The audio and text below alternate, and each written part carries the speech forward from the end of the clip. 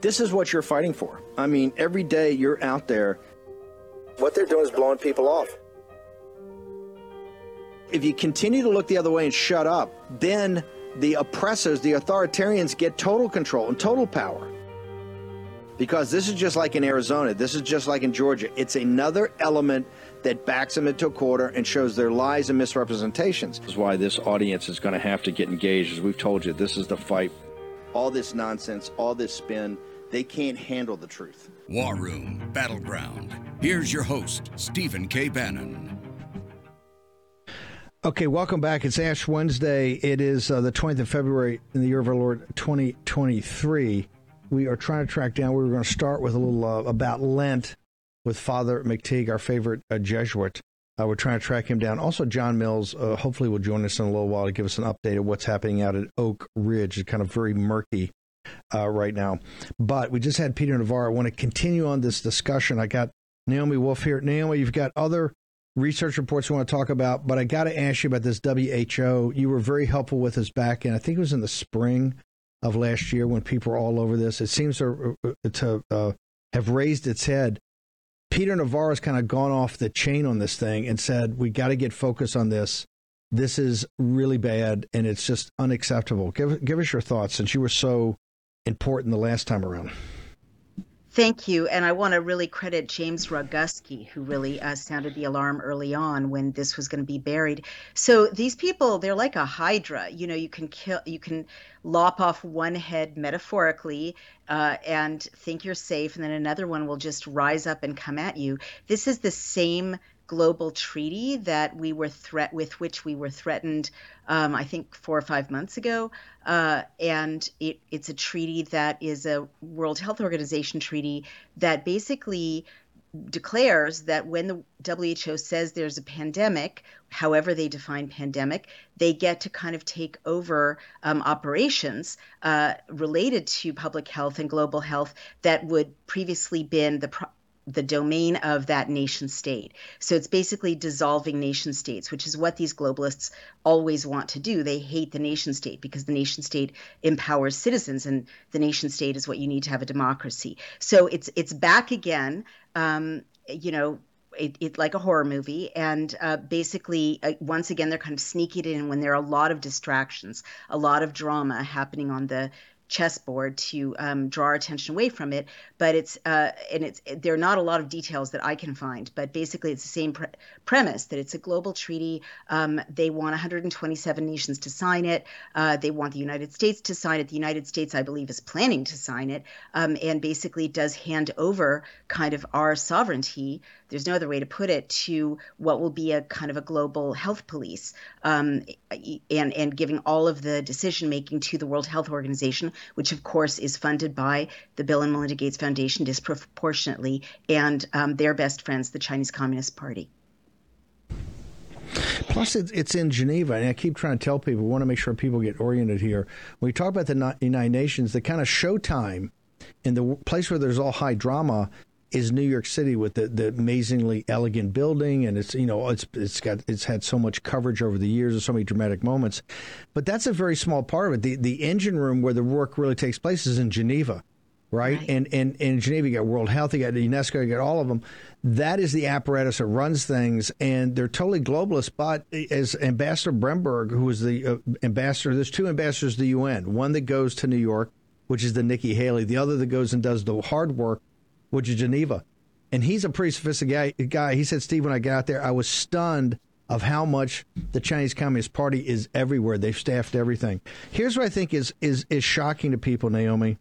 If it hadn't been for Roguski, who's a lone investigative reporter out in L.A., and then people like yourself getting on top of this, people are sitting there going, how much of this stuff is happening that we don't even see? If you didn't have Roguski and then you didn't have Naomi and some other people jump on this thing, you would not know. We would never know about this. How much of this is actually going on day to day? Well, it's nonstop. And I hope that this audience by now sees all the interlocking pieces. All these pieces work together. They're trying to implement them all at once. And they, again, they won't stop. So the same week or 2 weeks that we see the reintroduction of this treaty, and if you think that the global health police aren't scary, remember that HHS kind of diverted all of our taxpayer money over the last 3 years and essentially militarized it down to the county level, keeping you in your home, doing horrible things to separate you from decision making about your child, denying people health care if they weren't vaccinated, or denying them jobs, trying to impose mandates, doing awful things to us, trying to create quarantine camps that here in New York State we narrowly diverted through massive opposition, but they succeeded in creating quarantine camps in places like Australia, New Zealand, certainly China. And so that's just one piece of it. But the other piece happening in the same 2 weeks is Tony Blair declaring that there needs to be a global ID or a social credit score, basically, in Britain, and making the statement that there needs to be kind of this global digital identifier, which we've been screaming since March of 2021, when we realized what a vaccine passport really was, which is a China-style social credit system. And the United States has declared that they're rolling out a digital currency, and other countries also are rolling out a digital currency. So you should recognize by now that all these pieces want to interlock, as well as the 15-minute cities. And I'm a big environmentalist, but they're definitely using climate change and green energy and the need to create a green economy as a stalking horse for global totalitarianism. And, smart cities, 15-minute cities, a massive centralization of economies.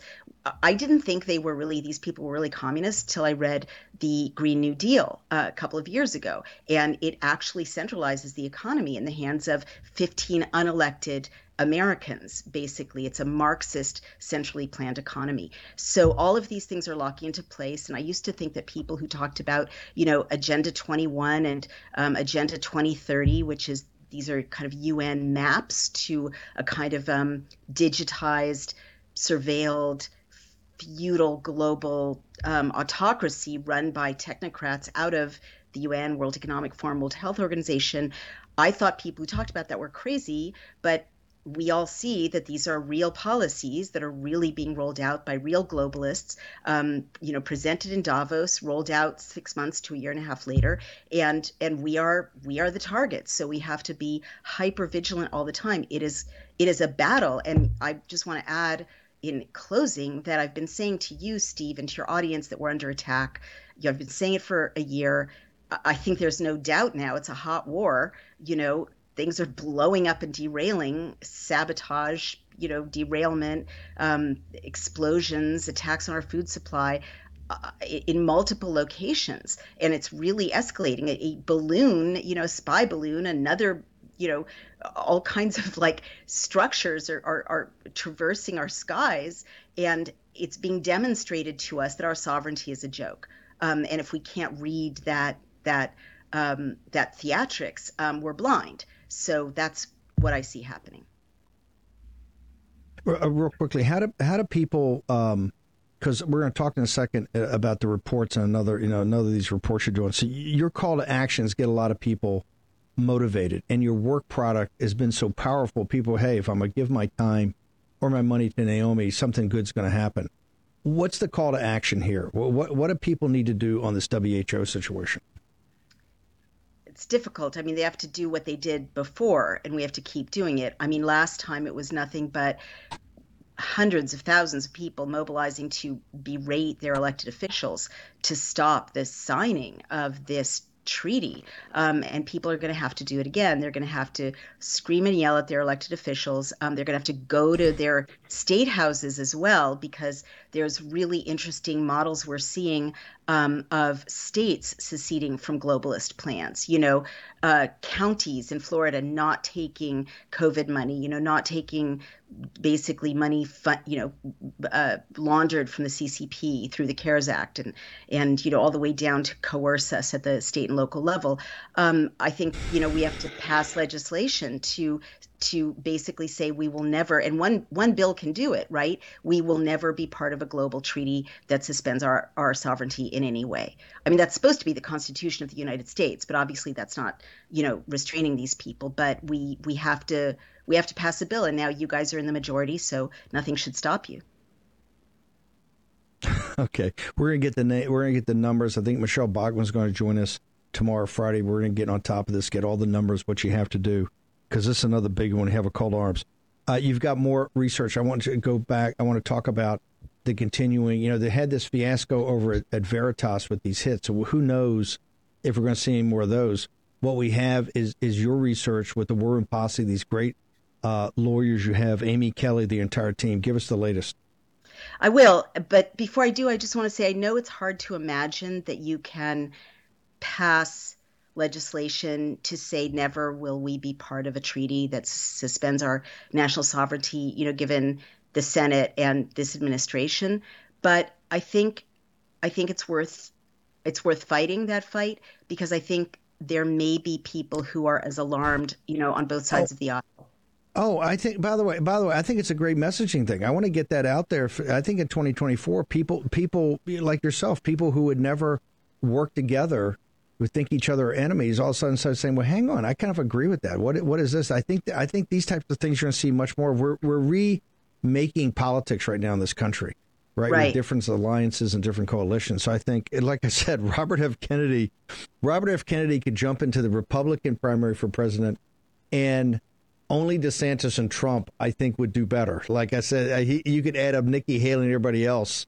Now, I know he won't do that, but my point is, if you had said that a couple of years ago, people would say, Steve, you're a nutcase, right? But now he's got such on our audience, he's got a massive following. I mean, I think we sold 750,000 copies of the book, right? This is the War Room. He sold over 1.5 million copies of the book, right? Or almost 1.75 million now, I think. Yeah. It's incredible. People love this guy. But no, you're going to see different coalitions. I think part of it is like what you've pulled together. When you first came on the show, if you had told me a year and a half or 2 years later that Naomi Wolf would put out a personal call to action on the show and 3,500 volunteers from our vast audience would turn up and work like crazy and create something that was historic and is changing that, I said, no, it's not going to happen. But these kind of miracles, these mini miracles are coming along every day. And that's why I think people love getting you on here with your updates about what other bomb you drop on us. All right. And I Father McTeague is going to follow you with why we need Lent more than ever. So I want Naomi to go first, so you really feel like you need it before I get Father McTeague up. So tell us about your latest.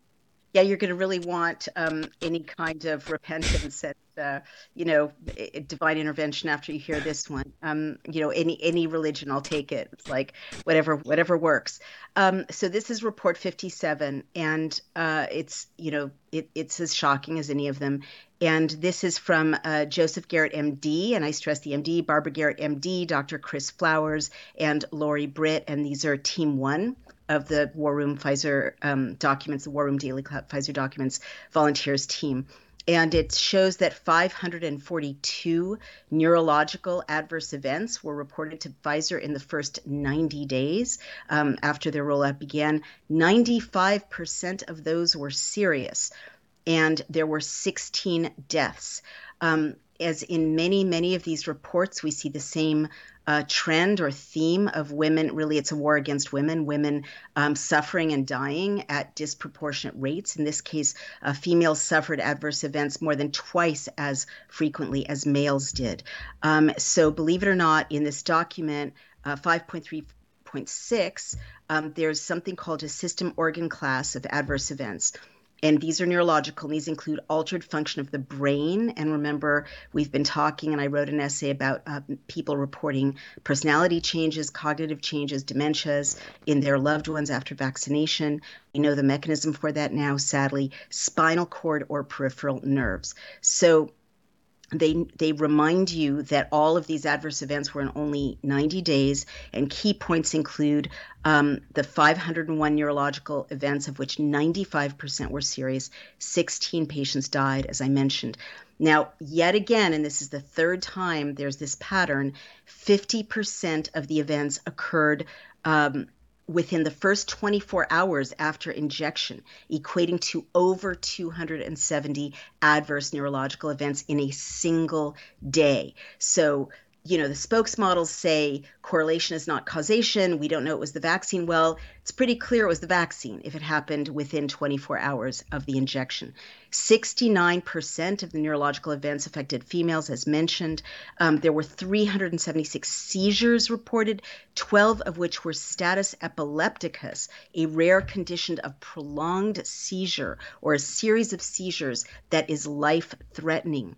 There were 38 cases of multiple sclerosis following this injection, 11 cases of transverse myelitis, which is a destructive inflammation of the spinal cord, 10 cases of optic neuritis, inflammation of the optic nerve, the nerve of the eye, threatening blindness, 24 cases of Guillain-Barré syndrome, ascending paralysis from nerve inflammation. You've seen that in influencers on social media showing their Guillain-Barré syndrome, their asymmetrical faces with paralysis. 3 cases of meningitis, which is infection and inflammation of the fluid and membranes surrounding the brain and spinal cord. 7 cases of encephalopathy, which is a disease of the brain that alters brain function or structure. And the hallmark is that altered mental state. Again, so many people saying, my loved one is explosive. He used to be so calm. My loved one, it can't make decisions now. My loved one has no focus, altered mental states. And only, this is, yet another example, this is just so evil and maddening, of Pfizer doing kind of, Satan's science in the sense of lying with science. In this case, and they've done this throughout, in this case, they only report adverse events that occurred 2 or more times are specifically reported in the diagnoses list. There are 20 serious events that happened just once, and thus Pfizer did not include them. So they peel down the real number by just arbitrarily saying if it has to happen twice in order to be recorded here as an adverse event. So, this is yet another incredibly shocking report. We actually now know the mechanism, or at least what could be one mechanism, which is these lipid nanoparticles, which I go back to over and over, that for 10 years they've known they traverse every membrane in the human body. They also traverse the myelin sheath, and that's the sheath around the nerve. And it's the sheath that allows for nervous conduction, for the electrical impulses of nerve conduction to be successful. So the lipid nanoparticles are degrading the sheath around the nerves that allows the nerve to behave normally. And that's one possible reason that you're getting all of these inflammatory conditions, all these degradings of neural function. And it's absolutely heartbreaking. Where does this go from? Where do you go from here on this one? I mean, where do we go from here? Our lawsuits continue. The 2 teams are continuing to prosecute their lawsuits. But I know. Let me ask you. I know we've reached out to big pharma, to Pfizer and these guys, if they want to bring somebody on here, if they want, and we just get crickets. nothing. Have you guys reached out? Is anybody on the team? Is anybody on your team reaching out? Or it's probably too early for the lawyers, but has anybody just reached out and say, hey, maybe we're misreading this. Maybe we don't have it correct. Could you help us out here? Do they have any hotline to walk people through the documents the federal court made them turn over? This has been so extraordinary, Steve, because there's been no coverage, zero coverage of these massive findings, no response from Pfizer, no response from pharma, and no response from the legacy media, except the kind of backtracking that you see, the major media doing as it becomes clear that they've debilitated and hurt and murdered a bunch of Americans and people around the world. So we do have some contact with pharma spokespeople. Our wonderful reporter Etana Hecht went undercover to a discussion for the kind of spokesmodel influencers. It was a public discussion, and she recorded it and she wrote a piece about it. And she basically asked, what do we say to people, when they ask us about the damage that's now coming to light? And she got kind of a non-answer from them. I haven't formally reached out to Pfizer. I will tomorrow. I expect they won't respond to me. I certainly can reach out to Rochelle Walensky. I'll call her tomorrow. I'll certainly call Carol Crawford, who is the target of my lawsuit because she illegally colluded with Twitter and the White House and the CDC to deplatform and attack me after my correct warning to women about menstrual harms in June of 2021. I'll try, but I think their method is pretty clear. Memory hole it, hope we go away, hope that we get boxed in to alternative media and to talking to conservatives who don't hold the major microphone right now in terms of American media. And they've got the big guns, out lawyer us, outgun us, outweight us. And that's why I think it's so important for individuals to use the template that James Ostrowski, our lawyer, created, where you can file criminal and civil complaints. And I think it's also really, really important to advance the kind of legislation that we're seeing across the United States and also at the federal level to, for instance, strip impunity and immunity from pharma and allow, end the PrEP Act, allow them to be sued. But it's now time for criminal investigations. And respectfully, I am waiting for the Republicans on the Hill to do more than, a theatrical dressing down of Rochelle Walensky. I mean, there's a lot more to be done. That was barely a slap on the wrist. It's too performative right now. How do people get to the site? How do they get to all these reports? How do they get the book? How do they get your Bodies of Others and all your content? Thank you. And I do want to say Daniel Horowitz, to his credit, is giving the War Room Daily Clout Pfizer documents analysis reports book to elected officials at the state level. And he's trying to pass really good legislation at the state level. And we at Daily Clout are partnering with him to help him. And I think that's a great way to go. I mean, there are a bunch of good bills to, tie the hands of these people, if not to prosecute them yet. And so what you can do is you must please go to Kindle and look up War Room Daily Clout Pfizer documents analysis reports.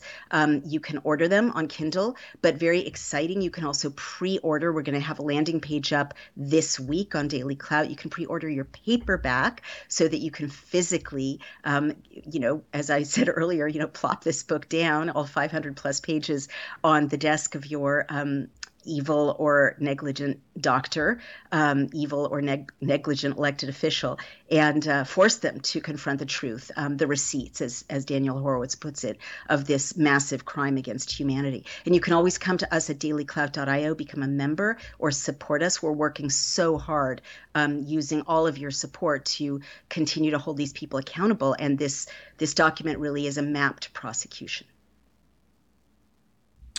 Naomi, fantastic work. We're going to come back to you on this WHO situation for next week, but really appreciate you coming on and all the hard work you guys are doing over there. Just incredible leadership.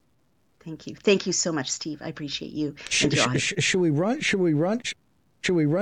Naomi Wolf run for the Senate in New York State? Maybe we'll talk about that. Maybe in the Senate take on Gillibrand and AOC or whoever else is going to run. Naomi Wolf.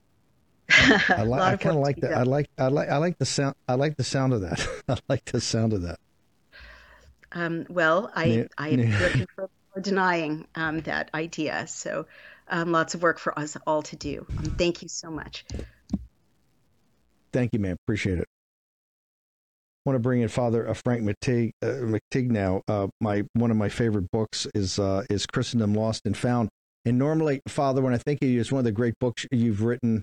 You did the philosophy of everyday life and this, which is just a great, it nurtures you. I didn't think I'd find spiritual guidance in one of my favorite tabloids, the Boston Herald, but I'm the Boston Herald, and I've got Why We Need Lent More Than Ever. Why do we need Lent more than ever, Father? Because we still haven't learned our lesson. The lesson is this: we're sinners who are called to be saints. We can't fix that problem on our own. We need to get free from the illusions and the addictions that the world, the flesh, and the devil offer us. And then we need to get free for the grace and glory that God desperately wants to give us. And because we get distracted, oh, shiny Dances with Stars is on, we decide that we don't really have to pay attention to God. We can just get on as business as usual, and then we're owed the happiness of heaven. And the reason that we get ashes on Ash Wednesday, I don't have mine yet because I haven't offered Mass yet, is to remind us that business as usual is over. Business as usual is going to kill us. It's time for us to get serious that Christ crucified, is Christ risen, is Christ reigning, is Christ returning. And we have to get ready for those great events. Father, we have a large evangelical audience and obviously Jewish and people that are secular. Sure. Walk through Ash Wednesdays today. What is it? Right. And we've got about 2 minutes here, and we'll hold you through the break. Ash Wednesday today, but then there's 40 days Sure. of Lent. Walk us through the power of it, and Okay. what's the In structure brief, of it? we know that the Sunday before Easter is Palm Sunday, and we pass out palms in our churches and wave them around. And then we burn them afterwards, and those ashes are what we are marked with on Ash Wednesday. The traditional formula when we're marked with ashes is to say, remember, man, that thou art dust, and unto dust thou shalt return. And this is something that the evangelicals will understand very well. When you die, are you going to go to heaven? And if we die as sinners rather than saints, the answer is no. So we spend 40 days in fasting, prayer, sacrifices, contemplating Christ crucified, so that we can enter into the joy and glory of Easter, not only in April, but also at our death as well. So it's 40 days of rigorous sacrificial preparation to get us ready for Easter. And the celebration of Easter is meant to get us ready for eternity. Father, can you just hang on 1 second? We're going to take a short break. Sure. I want to bring you back on the other side. Certainly. Father Frank McTighe, Certainly. one of the most articulate Jesuits out there. We also have Mike Davis. We were at the Supreme Court on this massive tech lawsuit the other day. It got quite complicated, and quite frankly, at the oral arguments, it wasn't kind of your normal oral arguments. Didn't go quite well, I think, for either side. We're going to get Mike Davis in here. And of course, Joe Allen is going to be here with more updates on transhumanism and particularly artificial intelligence. Short commercial break. We're going to be back in the War Room on Ash Wednesday just in a moment.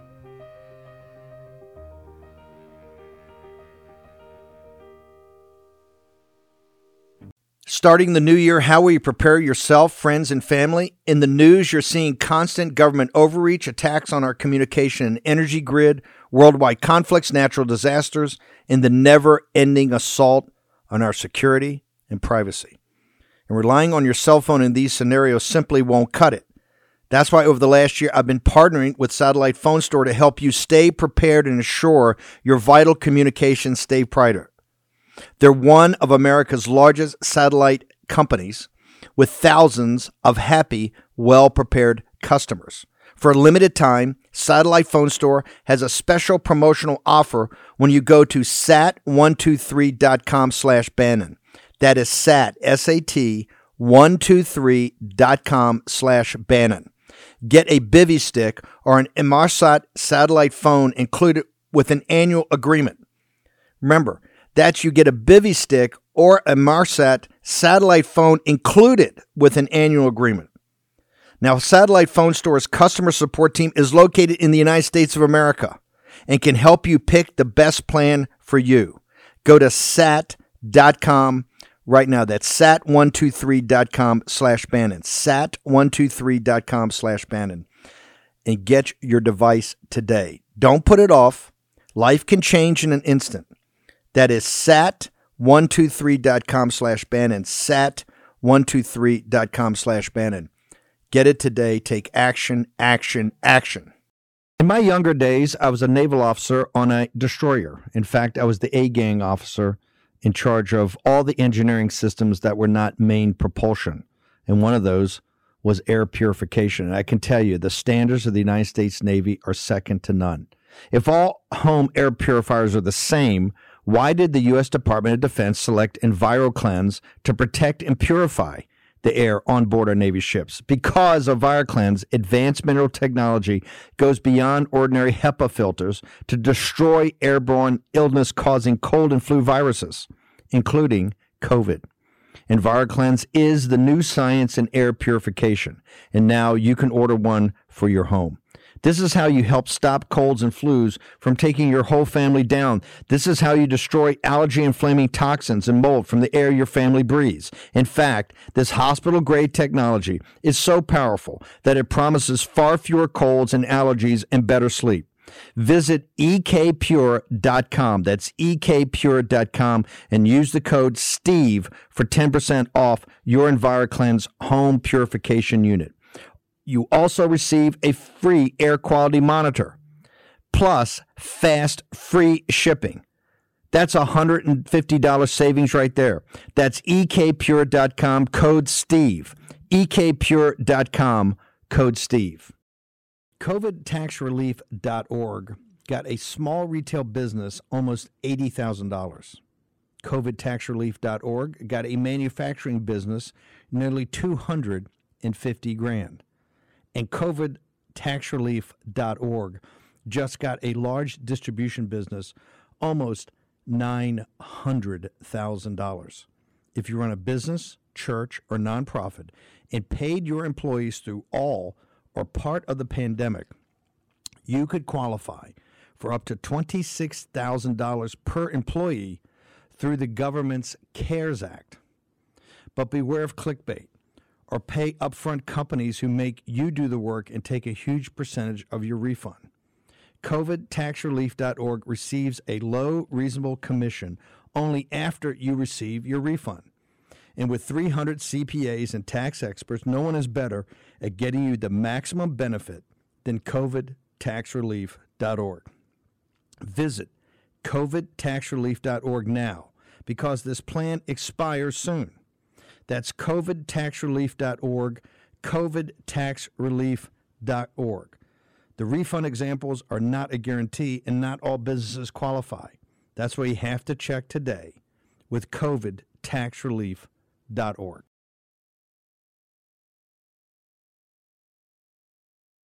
War Room Battleground with Stephen K. Bannon.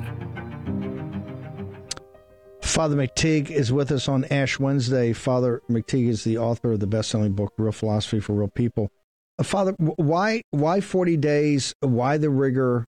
Why the fasting, the abstinence, the prayer, the meditation? Why all of it? Well, 40 is a very biblically significant number. You know, our Lord spent 40 days in the desert.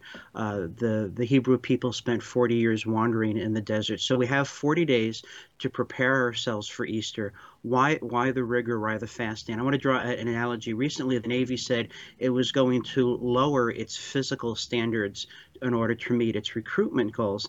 That's not how warriors are made. Spiritually, Christians are meant to be warriors. You know, Ephesians 6, put on the whole armor of God. 1 Peter 5, the devil is a roaring lion. If we only play at being sinners, we can only play at being saved. And if we can't discipline our appetites for something as so simple as not eating a hamburger on a Friday in Lent, what are we going to do when the world, the flesh, and the devil offer us the really good stuff, when they start to offer us power and money and so on? An alcoholic knows that he can't play at trying to get sober. It's all the way in or he's going to die. Likewise, as sinners, we have to train to be warriors. We know that sin will kill us. It will deprive us of the happiness of heaven, and that the world gets to us through the flesh. So in imitation of the rigors and disciplines of our crucified Lord, we take on these challenges not out of contempt for the body, but respect for body and soul together. By the way, the article's in the Boston Herald. We're going to put it up everywhere on all our sites and in the chat rooms right now. Grace Chung and Captain Banner would do it. Also, the book Christendom Lost and Found, essays for a post-Christian world. Very powerful. And, of course, Real Philosophy for Real People. Father, what is your website? What's your social media? How do people follow you, sir? Sure. Go to heraldofthegospel.org. heraldofthegospel.org, and you can find my daily show, The Catholic Current, at thestationofthecross.com. Father, honored to have you on here. Thank you very much for joining us on Ash Wednesday. Thank you so much. A happy privilege. Look forward to next time. Great. Thank you, sir. Mike Davis. By the way, I got Joe Allen with another blockbuster transhumanist. But Mike, I want to get you in here because there's been a lot of confusion. People reached out to me, and you've been our Sherpa in all this, the guide. What happened the other day? You've been on, we got to get the big tech, and we got to take big tech apart. And then we had this huge case in the Supreme Court. But the reporting has been, were the judges not up to speed? Did the justices not know what's going on? Were the arguments bad? It seems like it was more than any other thing that's happened recently in one of these big cases, a fairly chaotic oral argument. Am I misreading that? Well, I mean, you have to look at the cases here. These are not exactly the perfect vehicles to challenge Section 230. In the Gonzalez case, what they're looking at is whether these big tech platforms are in both cases, it's whether these big tech platforms are aiding and abetting or providing substantial assistance to terrorism under our American anti-terrorism laws, so these families can recover for the deaths of their kids, one in these terrorist attacks. And in the Gonzalez case, you have to look at two things: whether these algorithms that big tech uses radicalized these terrorists and caused these people to go on to commit these terrorist acts. Was that substantial assistance or aiding and abetting terrorism under the Anti-Terrorism Act? And if it is, does Section 230 protect the big tech platforms from being sued under Section 230? In the second case that the court heard today, it was just the aiding and abetting substantial assistance theory. These are tough cases for the court to decide because Section 230 of the Communications Decency Act of 1996 is written pretty broadly, and the courts have to decide whether, in the Gonzalez case, whether algorithms are exempt from Section 230, and in the case today, the Twitter case today, the court has to decide whether allowing a terrorist to use Twitter is providing substantial assistance to terrorism. So I don't think that the court's not up to speed in these issues. They have to hear cases in every different issue imaginable. It's just these are very tough cases under Section 230. What I think at the end of the day, what it's going to have to come down to, Steve, is Congress needs to amend Section 230. They can't expect the court to do their work for them. Congress needs to amend Section 230. We passed Section 230 back in 1996 to protect these internet infants, CompuServe, Prodigy, America Online, from being sued off the map by the publishers based upon what their users post, defamatory comments that their users post on these online messaging boards. And fast forward 27 years, and these internet infants are now trillion-dollar big tech monopolists, Google, Amazon, Facebook, and Apple. And it's through this very bad combination of antitrust amnesty and Section 230 immunity that these big tech platforms have way too much power. The courts, I agree with the plaintiffs here. The courts have interpreted too broadly their immunity under Section 230 over the last 27 years. But Congress needs to update our century-old antitrust laws. Congress needs to update Section 230. Maybe we do a carve-out. Maybe for the smaller companies, if you have maybe a $600 billion market cap or less, you can get Section 230 immunity so long as you don't discriminate based upon viewpoint. And anyone above that market cap of $600 billion or whatever it is, why do they need the training wheels? Why do they need Uncle Sam's coddling? Why do we need to keep protecting these trillion-dollar big tech companies like Google, Amazon, Facebook, and Apple when they're profiting off of revenge porn and terrorist videos and all the other filth that they peddle online? Are you comfortable where we are in the House right now on the hearings and what you feel needs to be done? If the courts are not going to bail us out, you got to do it through investigation and through legislation. Are you happy? Are you, because you're pretty aggressive, or do you think we're far enough down the road now, or do you think it's still going way too slow? Look, I've been a critic of Jim Jordan and Kevin McCarthy. I'm trying to give them running room here to get up and running, but we need to get moving. We need to get moving on these investigations.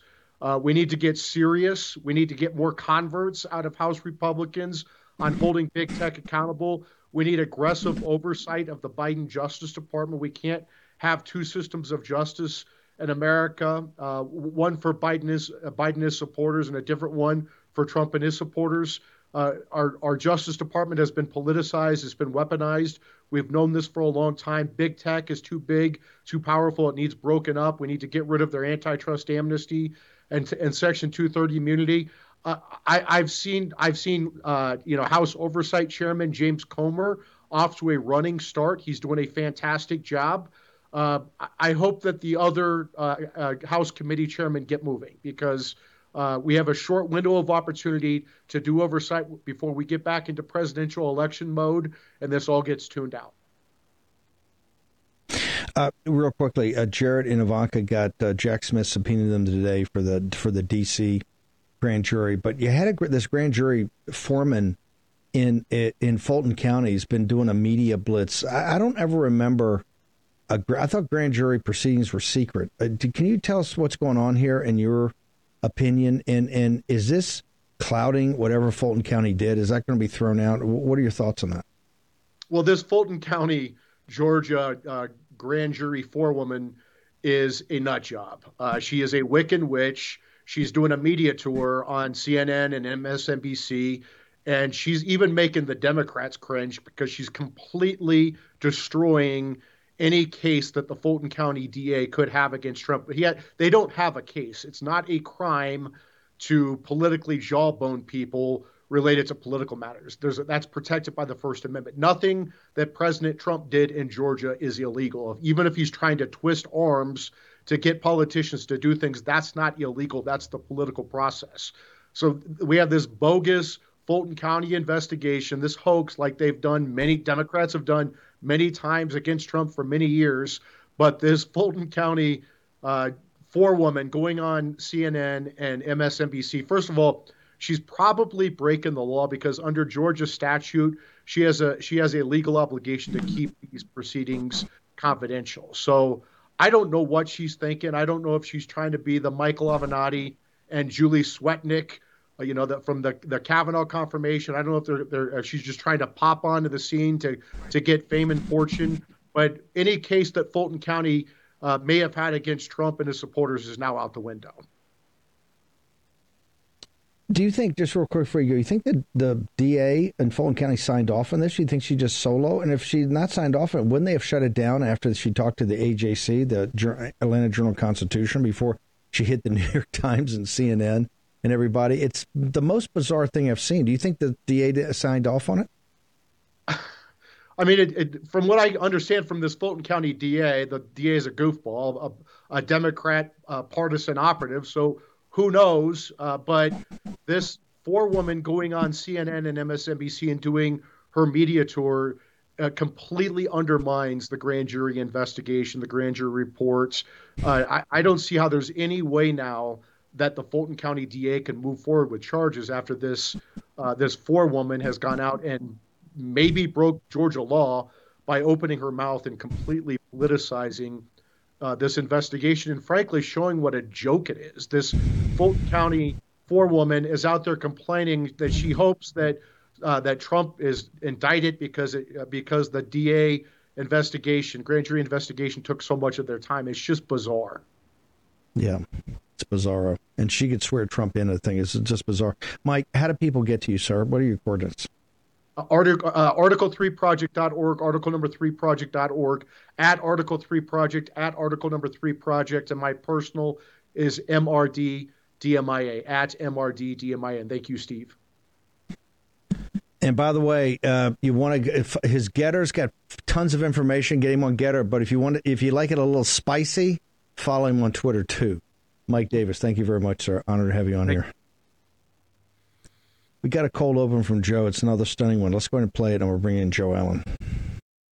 So in our current sovereign nation-state system, fear is a major factor. So fear of nuclear war, another war. We really need a world government for these kinds of reasons. We want to get rid of war. What a waste. I'm a former brain builder. I was building China's first artificial brain before I retired. And there are projects like this popping up like mushrooms all over the planet. So in the 2020s, this research will have moved over to D, R&D. So research will move more into development. Artificial intelligence will keep increasing. So the gap between machine intelligence level and human intelligence level, that gap will close. This century's global politics will be dominated by this issue. When do you think the singularity is coming? Ray Kurzweil says 2045. Suppose in 2025, Google DeepMind or my own AI team in SingularityNet and OpenCog, like one of us manages to create an AI that is essentially as smart as a human being. Like, how far are you from a true singularity? Because this AI can then copy itself. You can make 1 million of those, and right? Improve itself. So the potential for superintelligence kind of lies dormant in matter, much like the power of the atom lied dormant throughout human history, patiently waiting there until 1945. In this century, scientists may learn to awaken the power of artificial intelligence. And I think we might then see an intelligence explosion. Oxford professor Nick Bostrom, I think of him as sort of a mouthpiece of the zeitgeist. And he sort of wrote this paper back in 2019 called The Vulnerable World Hypothesis, and it outlines all these different existential risks: climate change, nuclear weapons, runaway nanotechnology, the robots killing everybody, the AI killing everybody, runaway bioweapons, et cetera, et cetera. And there are 4 things that must be done to stabilize the world. Number 1, restrict technological development. Number 2, ensure that there does not exist a large population of actors representing a wide and recognizably human distribution of motives. Number 3, establish extremely effective preventive policing. And number 4, you need to establish effective global governance. In the sort of quasi-mythological New Testament account, the slogan of the Antichrist is peace and safety. Perhaps we should fear the Antichrist, perhaps we should fear the one world totalitarian state more than Armageddon. And I know this is called the World Government Summit, but I think we should be maybe a little bit concerned about actually becoming too much of a single world government. If I may say, that we want to avoid creating a civilizational risk by having, frankly, this may sound a little odd, too much cooperation between governments. I don't believe in a single global government all over the world. I think it's a bad idea. It's not only won't work, it's really a bad idea. We need better cooperation between nation states. I think that the key message is not that we need to replace nation states with a global government. No, we need nation states working together on their common interests. We are facing a completely new threat that we have never known before.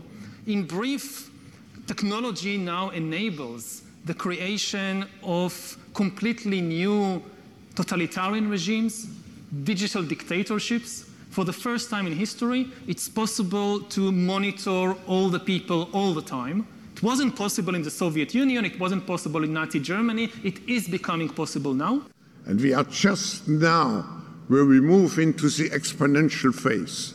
Artificial intelligence, but not only artificial intelligence, the metaverse, near space technologies, synthetic biology. Who masters those technologies in some way will be the master of the world. Yeah, Klaus Schwab is got my definition there, Joe Allen. Tell us what we just saw and the importance of that for this audience. Steve, we've been talking about this. The tension you see there is between those who want to drive forward the singularity. They admit that it's extremely dangerous, and so they propose world government as a way to mitigate the dangers and to control and harness the power of that singularity. That includes Hugo de Garis, that includes Ben Goertzel, and that includes Nick Bostrom. On the other side, you have people who are also, by and large, accelerationists, with the exception of maybe Harari.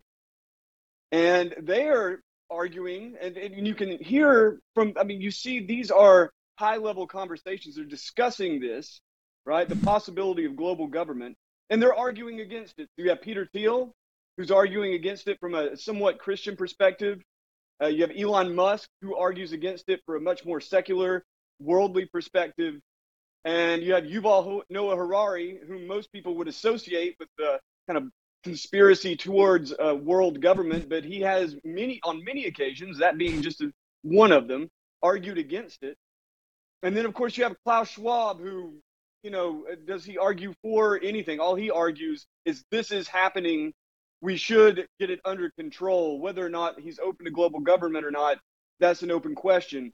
I think the importance of this is they're twofold, really. One, anyone who has looked at the development in artificial intelligence in detail over the last 5 to 10 years knows that the sort of complacency that one could rest in to believe that it's just a gimmick, that it's just garbage in, garbage out, that it's just programmed, that you can just pull the plug on it. I understand why that would be an impression someone would have. None of those are really true. To the extent that artificial intelligence continues on the path that it's going, it is able to make its own decisions. It is not programmed in the sense that you would say it just simply has rules that it follows. It learns from huge amounts of data. And to the extent you can steer it, you steer it, but it makes its own observations and decisions. And as that rockets forward to something like a singularity, whether it meets that full definition or not, it endangers our way of life. It endangers our way of thinking.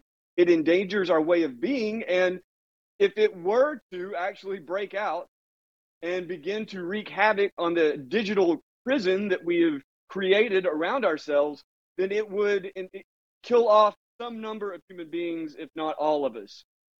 The option of global government, I don't think, is acceptable either. So we're kind of stuck between a rock and a hard place here, Steve. And we're going to work our way through it. What a better way to conclude our Ash Wednesday broadcast, and what a better way to kick off the 40 days and 40 nights of Lent. Joe, where do people go to get all your brilliant writing? Got a new piece up, Mental Jigsaw, how AI carves out space in your brain. It's about how these technologies affect human psychology. It's up at joebot.xyz. It's up at warroom.org under the transhumanism tab. And it's at the top of my social media at JOEBOTXYZ at Gitter and Twitter. Thank you very much, Steve. Happy Ash Wednesday. Joe Allen, thank you very much, sir. Appreciate it. Okay, we're going to be back tomorrow morning. We're going to go actually try to pick up a little of Ed and Karen. I think they're going to be live in East Palestine, Ohio. We'll start there. But we've got a lot to get through tomorrow as we chop our way through the early days of the Third World War right here in the War Room. See you tomorrow morning.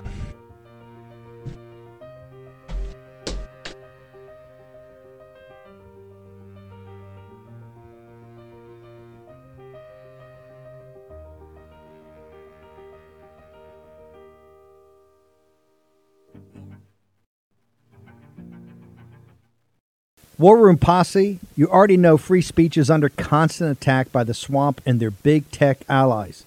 They resell your communications and personal data while lecturing and laughing at you. I've got the solution. Unplugged Systems, a secure communications company, has an app suite you can install on any Android phone, including its own uncancelable app store, VPN, antivirus, and highly encrypted messenger, better than Wickr, Signal, Telegram, or anything else. None of your message or VPN traffic is stored, analyzed, or sold. Claim your security for only $10 a month.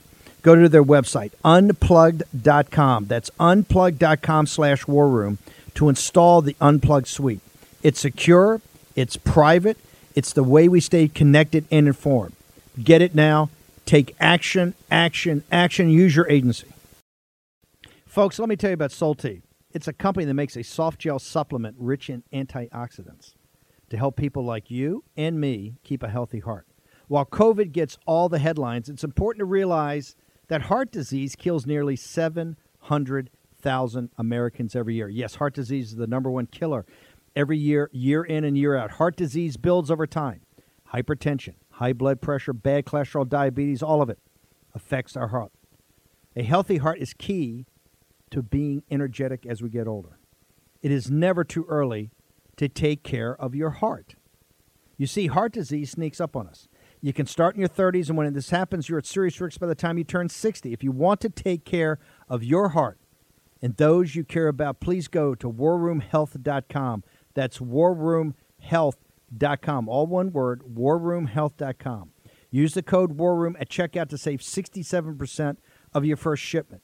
That's code WARROOM at checkout to save 67%. And do it again. War Room Health, all one word, warroomhealth.com. Go there today. You need, if you're going to be part of the posse, you need a strong heart. You need a lion's heart. How we're going to do that is with Solti. Go there, do it today. Check it out.